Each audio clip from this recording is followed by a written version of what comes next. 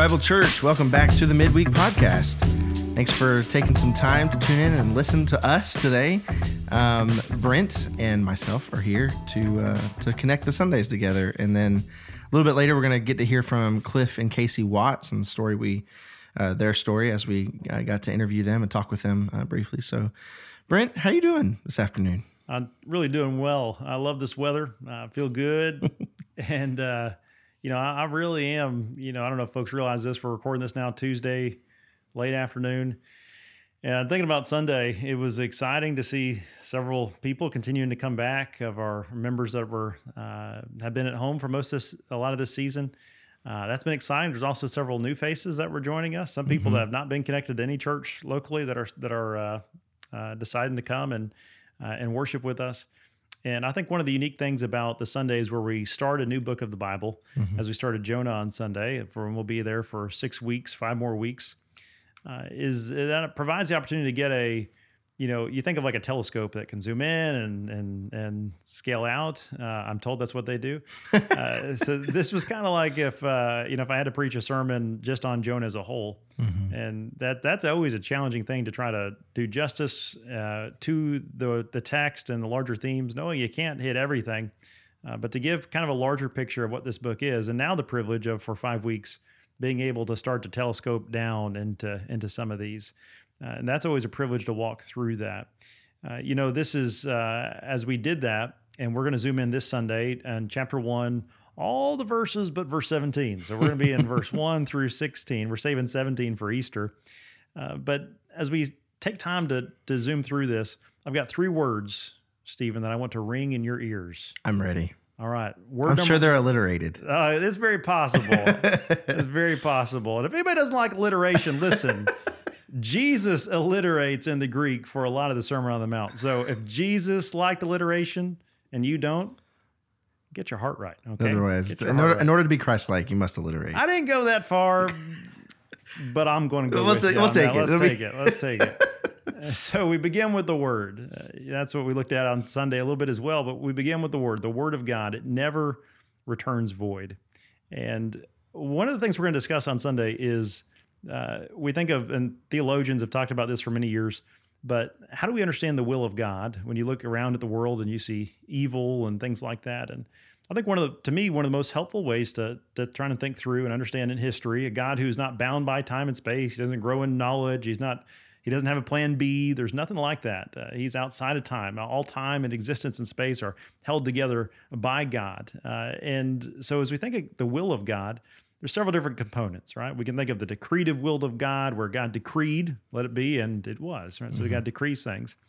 But a helpful way, as we kind of go into that a little further, is some have described God's will, one component, as his perfect will. And God's perfect will is summarized in like the 10 Commandments. 1 Thessalonians 5, rejoice always, pray continually, for this is God's will for you in Christ Jesus. Things that are very clearly in Scripture, they are according to his word. They're how God made us to live fruitfully, connected as branches to the vine. And this is God's perfect will for our life. So we could say with complete confidence, as we speak to somebody, hey, this is God's will for your life. So, if somebody's, for example, living in sin, sexual sin, or doing things they ought not, we can say with 100% confidence, you are not living in God's will for your life. You are living in sin. You're living against the perfect will of God, the law of Christ. And on the other side of that, then we look at the book of Jonah, we see God's perfect will in the word that's given in the first 2 verses. Arise, get up, go to Nineveh, give this word. That's God's perfect will for Jonah. Jonah, of course, the whole pretty well book is centered around him not living according to his perfect will. So that second word, Stephen, the first word is Word. Very good. And the second word is wail. So not like the fish, but wailing around. We see that Jonah, he goes against God's word. He discovers for his life what is God's permissive will. God's permissive will, though, has boundaries, doesn't it? He's not going to allow him to get all the way to the city he desires to go to on the tip of Spain. Instead, he will end that. He'll, of course, literally get eaten by a whale. Or a giant fish, and he'll get taken back. But God's permissive will, he permitted him to do so. We see in chapter 1 the wailing forth of the of the sailors, the mariners. They're going and they're crying out to God. It says they cry out to their God, each to their own God. And then there's just urgency. They hear what Jonah tells them to do, and it says they row with all their strength, and yet nothing happens. And so that is really, in a nutshell, the picture of a person that chooses not to abide in God's will. For Jonah, but also for everybody he interacts with, he brings wailing into their life. Instead of the believer bringing a fountain of life and nourishment, it brings heartache, it brings wailing, it brings hollowness, it brings these counterfeit rests that seem good, but they can't deliver. And then our first word is word. Our second word is whale, not the fish. All but right, you're gonna get an A. And the third component is worship. Verse 16 ends with the mariners recognizing who the true Lord God is, not some regional god, not Dagon, not some God over agriculture or something like that, but there is one true God. He's God over the land and the sea, the heavens and the earth. He created us, and then it says that they make a sacrifice to God. They, it appears, go from idolaters or worshipers of false gods to worshipers of the Lord God, the one true God. And so as we unpack this in our family service this Sunday, as we sing together, as we set our hearts on the Lord, we sit under the Word, as we tithe and give our offerings, we do this knowing that we're also going to have kids in the service, K through 5th. And I want to give a specific challenge. Okay. All right. Very good. I was waiting. In, you're ready. And here's what that challenge is. I want to encourage folks, and because as you remember, we have family service last Sunday of every month. It's not simply to give our kids' leaders a break. That's not it. That may be one of the several fruits, but the desire is that our kids would be able to see faith both practiced and taught as we observe the Lord's Supper. There's a reason we don't lower this service and tailor it totally to the kids. It is important that our kids see that they're a part of the local church, and the local church doesn't cater to anyone's just entire needs. Mm-hmm. That we're gathering, giving this corporate offering of worship, and now we're observing the Lord's Supper, and all these different components that are taking place, and they're welcome. And so one of the key ways that we do that, of course, as you begin our service, and we have a call to worship and all those things, we recognize the kids, but that happens, I think, by our church family, and I see this happen often. I would challenge anyone listening to this, whether you're a college student, a senior adult, anywhere in between, that you would walk across the room and introduce yourself to the kids. Now, they may be mortified as you come over. Okay, that's very possible. But that you would just say, so for example, in this situation, "Hi, I'm Mr. Brent. I love your parents. I'm so glad you're here. What's your name?" And ask them what their name is, and ask them, "Hey, did you get an activity bag? What's in your bag?" And just engage them and let them know you're so happy that they're there with us. Mm-hmm. That is so important for our kids to know they're a part of our larger church family. Stephen, what would you add to that before we listen to this great interview we're able to have with the Watts family? Yeah, the family service, having the kids in there, they are. I think they're way more in tune than we give them credit for. They're way more observant than we even realize. They pick up on whether or not you care about it or not. Sitting next to you, no pressure on any of us, but your kids sitting next to you, observe how important this is to you, and they're able to take notes. They're able to recall a lot. And I think one of our favorite things that we enjoy doing after family service is, over lunch immediately following, we want to talk about the sermon together. We want to talk about the service mm-hmm. and things they observed. And a lot of times there's discussion about the Lord's Supper. If there's a baptism, there's discussion there as well. And so there's a lot there to follow up on and to be able to, kind of help ingrain into their brains, what it is that they're seeing. And they get to learn by practice of worshiping alongside parents and other church members as well. So it's a beautiful time. And, it'll be sweet this Sunday as well. So, church, we're praying for you, and we're grateful for each of you, and thank you for your faithfulness. We praise God for you. We're going to turn now to our interview with Cliff and Casey Watts, and so we pray that this would be an encouragement to you.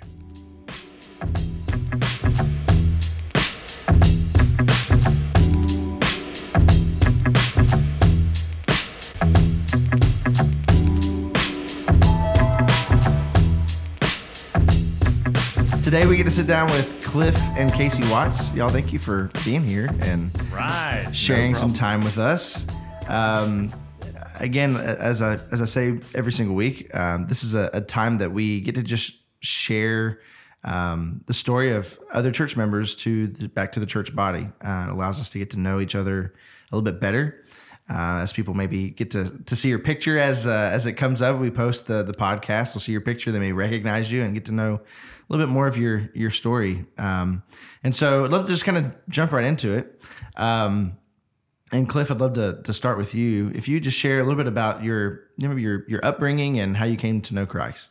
Sure. I'm a Mississippi boy. I was born in South Mississippi and into a Christian home, kind of a non-traditional Christian home, I would say. My dad was a believer, but never really attended church unless I was preaching, which I did from time to time as a teenager and into my young adulthood. Came to know Christ around the age of 12 at a Oasis camp, which is a Southern Baptist camp that they have on the beaches in Florida. And all throughout my childhood, just grew up around the church and knowing what Christ had done for me, but not really kind of understanding it. But as I moved into my teenage years, really began to grasp the depravity of my soul and how, we as humans are bent for destruction without the saving grace of Christ. And I was baptized, I think, I know when I was baptized, but I was baptized when I was 12, but I really began to understand and truly embrace the grace of Jesus when I was probably 14 or 15 years old, and haven't sinned since. I'm just kidding. Casey, fact check. No, I feel like I've progressively grown as a Christian, obviously since then, but I have enjoyed the grace of Jesus more than I probably should have throughout my life. But that's pretty much it. I moved to Texas when my dad died when I was 20. I can get into as much detail as you want, but Sure. Yeah. Met Casey at a camp and conference center in Livingston, Texas. And then permanently resided in Texas. Ever since then, yeah. Yeah. Wow. Well, that's a perfect segue. So tell us how you came to Christ, Casey, and then you tell us how you ended up meeting this guy. So my story's a little bit different because I did not grow up in the church until I went to middle school, and then we had what they called fifth quarter, after the ball games. Fifth, yeah. And so we would go to that just because it was something to do, and I grew up in Jefferson, so it was a small town of about 3,000 people, so what else is there to do except to go to fifth quarter because you're in middle school and you can't do anything else? And so that's kind of where my journey started, but it really, I was one of those really rebellious kids, extremely rebellious throughout middle and high school. And I had decided, I actually got baptized when I was in middle school, but it was just kind of one of those things that I did it because my friends were doing it. I didn't really know exactly what it meant, but I felt like, okay, they're telling me I should do this, so I should do it. And then I went to college as a music major. And I went to University of North Texas, and my dad was just adamant that I was making a mistake. I needed to go to SFA. It's closer to home. And I was, of course, because I was so stubborn and rebellious, I was like, no, I'm going to be a music major, and this is just going to change my life, and it's going to be amazing. So enter God. It did not work out that way. And God so clearly started changing my path then because he led me to a lot of really great people who were believers who plugged me into some different groups while I was at UNT. And from there, I didn't have a close-knit group of people that I felt like I could help me to understand Christ, but I was slowly progressing. And I just felt called to do what I said I would never do, and that was to go to SFA, closer to home. And then I majored in what I said I would never major in, which was education. And so it was almost like I was trying to build my life for myself, and God was clearly intervening and leading me to what he was calling me to. And so I actually truly came to know Christ when I was probably a sophomore in college. And I started working at Camp Choye in Livingston. And it was there that I got baptized again, because I felt like now I know what this is. This is the reality of who Jesus is. And when you're working at a Christian camp, it is like you are in a bubble. And so you're constantly surrounded by these people who are speaking of and living out what Jesus has called them to live out. And so it's easy to live out this Christian faith. But outside of that, it's a little more challenging. But yeah, that was my journey. And then Cliff and I met, and that's the end of it. He taught me that he's perfect, and wow, so I was like, oh wow, incredible. There's so many stories of her saying that she's not going to do something. Oh yeah. And ends up falling in love with that thing or whatever. Yeah. I'm one of those things. We broke up numerous times in our dating. Nothing happened to make us break up. She was just like, no, this is not right. Not right. Very resistant. So God says, this is for you. Yes, it is. And I'm like, no, it's not. No, I wouldn't say that. It's not true. So she broke up with me the day that I bought her engagement ring. She didn't know I'd bought it. Oh. Yeah. Yeah, I was really sad. He said he loved me, and I told him I loved him. And then later I said, hey, you remember when I told you I loved you? I didn't really mean that. So. Not noted. Yeah. Man. It's good to know. Good to know. So help me out. So you went from camp. You're both, you and Cliff, you're working at the camp, right? Well, we actually didn't work at the camp at the same time. Oh, okay. She sings. I don't know if the church I've knows heard that before. Whoa. She sings on incredible. occasion. Get you involved there. Has quite the pipes. And I was the maintenance man at the Camp and Conference Center, and they were doing a fundraiser in Houston, and had never met Casey, but I was in another room setting up some speakers or something for the camp or whatever, and I heard this voice. I was like, whoa. So I went to see who it was, and it was this tiny little lady standing up on the stage singing. And we both began to flirt by our skills with childcare. So like I was helping out with the kids who were there at the fundraising event or whatever, and she was too. I wasn't even talking to her or whatever, but we started sending notes to each other on MySpace. I don't know if anybody remembers. Oh, yeah. I've got them. This is so good. Somewhere, but for months we talked, just conversation, never met up or anything. And then finally she said, hey, are you ever going to ask me out? And I said, well, I'm broke, but I guess we could go out on a date or something. So we went to Applebee's in Lufkin. And he ordered a salad of all things. Horrible choice. Yeah, because you know what it looks like when somebody And eats I'm not a salad. a salad eater. Love will make you do funny things, won't it? Eat a salad. It was funny. Well, so tell me, how did you all get connected to Grace Bible then? So you went from there, you met there, started dating. Do you want to tell or do you want me to tell? No, you can tell. Okay. So we dated for probably 9 months, and then I proposed, and we began to think about our future or whatever. We got married in June of 2007 and settled in Nacogdoches. She was teaching in Lufkin, and I was working at the prison in Rusk at the time. And we were both believers, obviously. We were just kind of decided we were going to church hop until we found where home was. We went to a couple of local churches. I won't name them because they were great places too. Sure. But I think probably our third Sunday we came to Grace, and it was just, we knew that was just where we belonged. But everybody, not necessarily because of any one thing, but we just felt welcome, and we felt like, and we didn't know anybody. No. We didn't know anybody in Nacogdoches. Yeah. But we had a great aunt and uncle that lived here at the time. But people reached out to us at church and immediately began to just try to plug us in. Not to make us do anything, but just kind of make us feel like you have a purpose here. And that was important to both of us, I think. And we really, pretty soon after we started going to church, attended a small group. Yeah. And we've been with some of the people in that small group since the beginning. Huh. Which, honestly, or after the fact, found out that Zach Martin lived right across the street from us at the time on Heather Street. So, and that's where we met for small group. So it was easy. We just walked. Very cool. And those people just became family over time. I mean, I have family somewhat nearby and about an hour and a half away, but it truly was, those people are now our family away from family.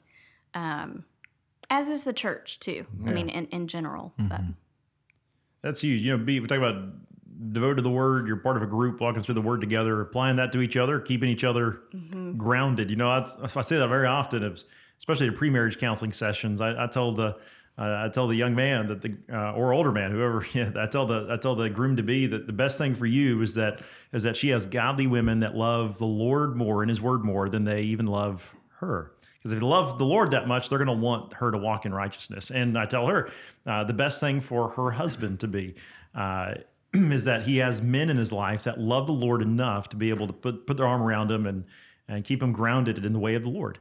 And that's a component that small groups done well can really function that way for our lives. It's not just to help us when we start to drown. It's also, hey, I haven't seen you for a couple of weeks. How you doing? Tell me what's going on. And kind of catching some of those early warning flags that happen before we ever articulate them to somebody else. You all have, you have 3 children. Yep. Oldest, Haley's in middle school, correct? Yeah. 13. Yeah. All right. What is that like having parenting in this age when the kids are starting to get mobile, they're starting to get their own little identities and responsibilities, and it comes, every solution they say has its own set of problems. Yeah. So what's this season's? It's so easy. Oh, wow. Okay, so I will say their independence. I mean, they love being independent and having that feeling of being independent. Making their own choices. Yeah, sure. and so that part of it has been really great. And somewhat easy, not easy. That's not, just different, helping I guess. them make the right choices Right. and making them know that, or helping them think that it's Right. their own choice. Yeah. So that's been really interesting to watch them grow and change into becoming more of these individually minded people. The hard part is like, how do you guide without, I don't know, what's the word I'm Hovering looking too for? much, I Yeah, guess. without hovering or without making it seem like a set of legalistic rules that you have to follow. How do you lead them to truly know who Christ is and to want that and to seek that? So that part of it is just a little bit challenging. Yeah. The most challenging part for me has been to realize how much of a mirror they are. Oh my gosh, yes. Because Yeah. if I'm angry, they get angry. Or if I'm staring at my phone 24/7, which I have a habit of, a phone addiction, I guess, or whatever, and I don't want that in them. Yeah. And then I often hear, in fact, I think I often tell my small group buddies this. I was on the way to church one morning, and the kids were doing something, and I yelled at them, "Why can't you just do what I ask you to do?" I'm not doing it to be mean. And then I could hear the Holy Spirit just saying, "Why can't you just do what I ask you to do?" I was like, man, how much is parenting just like what God wants from us? Like, He's not trying to be this dictator. He's just trying to help us make good decisions. And we want to see the same thing in our kids, but it's so hard in a lost world that wants to take them away from us, Yeah. And where we are also sinners too. Oh, yeah. Yeah. Yeah, I wasn't comparing myself to God, by the way. Well, you did say you were perfect. So Yeah, Jesus telling us that, right? How much you with evil Yeah. hearts or Oh, bad hearts absolutely. compared to me, the good Yeah. giver of good gifts. I'll give desire. Tell me, your careers. You're both busy. You both work. And I'd love to hear, Cliff, from your context. And you're in a place that you see a lot of hurt. You see a lot of darkness. Is that a right word to be able to describe? Yeah. And yet, Absolutely. and yet a focus upon trying to reflect the way of life, or keeping your heart and mind healthy toward the things of Christ while being in a very difficult job. I don't know how much you can share with us about what you do, but I think can that's share as much insightful. as you want, but obviously no names. But I work in the protective services part of our government, and I work with intellectually and physically disabled people around our state who have, for whatever reason, been they have allegations of abuse or neglect. And I run a team of investigators that basically investigates those matters and finds out what happens.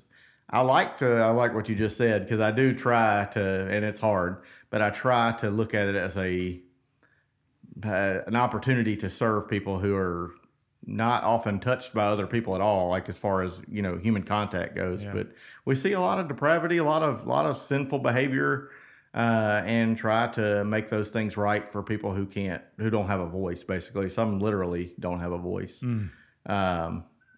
So it's very challenging, often isolating, because, you know, I can't come home and, I mean, I do tell her some things, but like I can't put all that on her. Right. But I often have to watch it myself, like the tendency to treat them and my family as, you know, I'll try to put them in a box as well. And it's hard to keep that from happening sometimes, but, yeah, it's a great opportunity. I love what I do.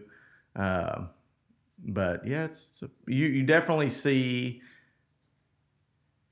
how broken the world is, when you start looking at cases like that we deal with, and it makes me somewhat paranoid. Like when my kids want to go out and play, even, like I'm like, yeah, you know, let's play in the backyard. You know, the backyard's safe. Right. Yeah. Let's not go out on the road or near the road, because there's bad people. Mm-hmm. Wow. Yeah.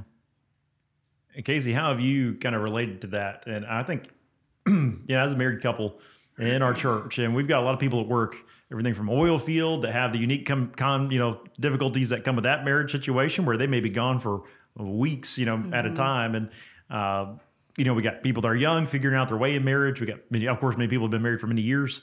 Some one spouse stays at home in this season. I mean, there's just a lot of different contexts. So what have you kind of gained in marriage and being married and having a husband that, Cliff, I so appreciate you, brother, and you being on the front lines there, and you've been nothing but always encouraging in my interactions with you. It's been always a joy to see you.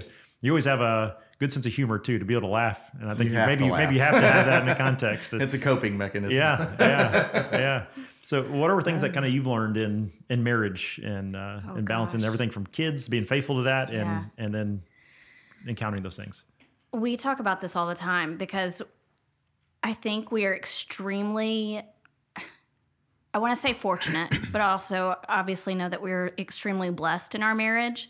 We did go through like the 7-year slump, I guess is what a lot of people call it, but it was afterwards we adopted. And then right after, probably about 6 months after the adoption, it was almost Drained. like, we were exhausted, and it's like we had to get to know each other again. But going through that made our marriage so much stronger. And we just have decided, it's really been prevalent in our small group. We talk a whole lot about our marriage and how to keep it sacred and how to set aside time for it and really be intentional with each other. And I think that that's something that we both have learned over time. And obviously, we still make mistakes.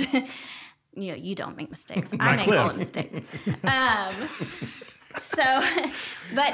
It's not, I don't know that marriage is ever anything that you say that you can do really well. Like I feel like we are doing it well, but we're also sinners. We make mistakes, as does everyone. But I also believe that if we're really going back to Scripture and thinking about who God says we are and what God's Word says He expects of us, then that's something that can be prayed on and worked through, even in the hard times. I don't know if I answered that question, but... It's a great answer. Cliff, anything that you'd add? Things that you've learned along the way and saying, this has made me a more Christ-like husband in this component through the years? My thought actually goes back to our wedding day when we decided not to do the unity candle. We decided to do a covenant, a salt covenant with each other. And I don't even know if this is true. I never really did the research on it, but apparently in biblical days, when two people made an agreement, they would take their own things of salt and they would mix them together. And they would say that the only way to break that agreement was to separate whose grains of salt were whose, which is obviously impossible.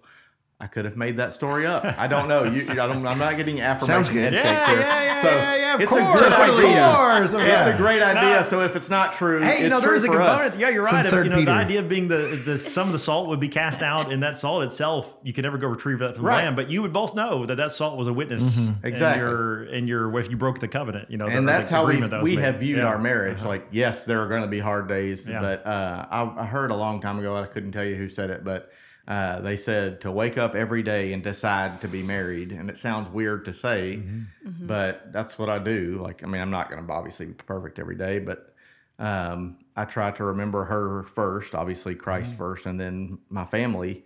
And when I mess up, I try to own it. And then I also remember the salt. I can't figure out which grains are mine. I've been trying for 14 years. I have not been trying for 14 years, but it's not. There is no exit strategy for marriage. So it's and every day is a choice. It is like you choose. You make the choice to love your spouse, but God is faithful in that. Yeah. So that's good stuff. I heard somebody once, a pastor, or old wives' tale, pastor wives' tale. There's a lot of those out there, but it said something like the pastor sat down with the. We'll say a deacon or somebody in his church came and said, "Listen, I think we're separating. I don't even like my wife anymore." And the pastor said, "So would you say you hate your wife?" And he said, "Yeah, I do." Well, he said, "Listen, the good news for you is Scripture tells us to hate or to love our neighbors. Love our neighbors. Love your enemies." And so, time for you to love her and forgive her. And what's that look like to pursue her? And that's how the story goes anyway. But I think there's great insight to that to say, I need one of the greatest solutions to my marriage is that I would love Christ more. And we both need to love Christ more. And I therein will humble myself more quickly and sitting under the word and humbling our hearts and letting the Spirit till up my heart is invaluable. And so I'm grateful for both of you, your faithfulness to the Lord, your faithfulness to worship at Grace Bible, your faithfulness to your small group, your faithfulness to be willing to serve. You both serve in multiple different areas, and the flexibility to have that heart as you're in a busy season training up the kids. So grateful for you both. Thanks. Thank you.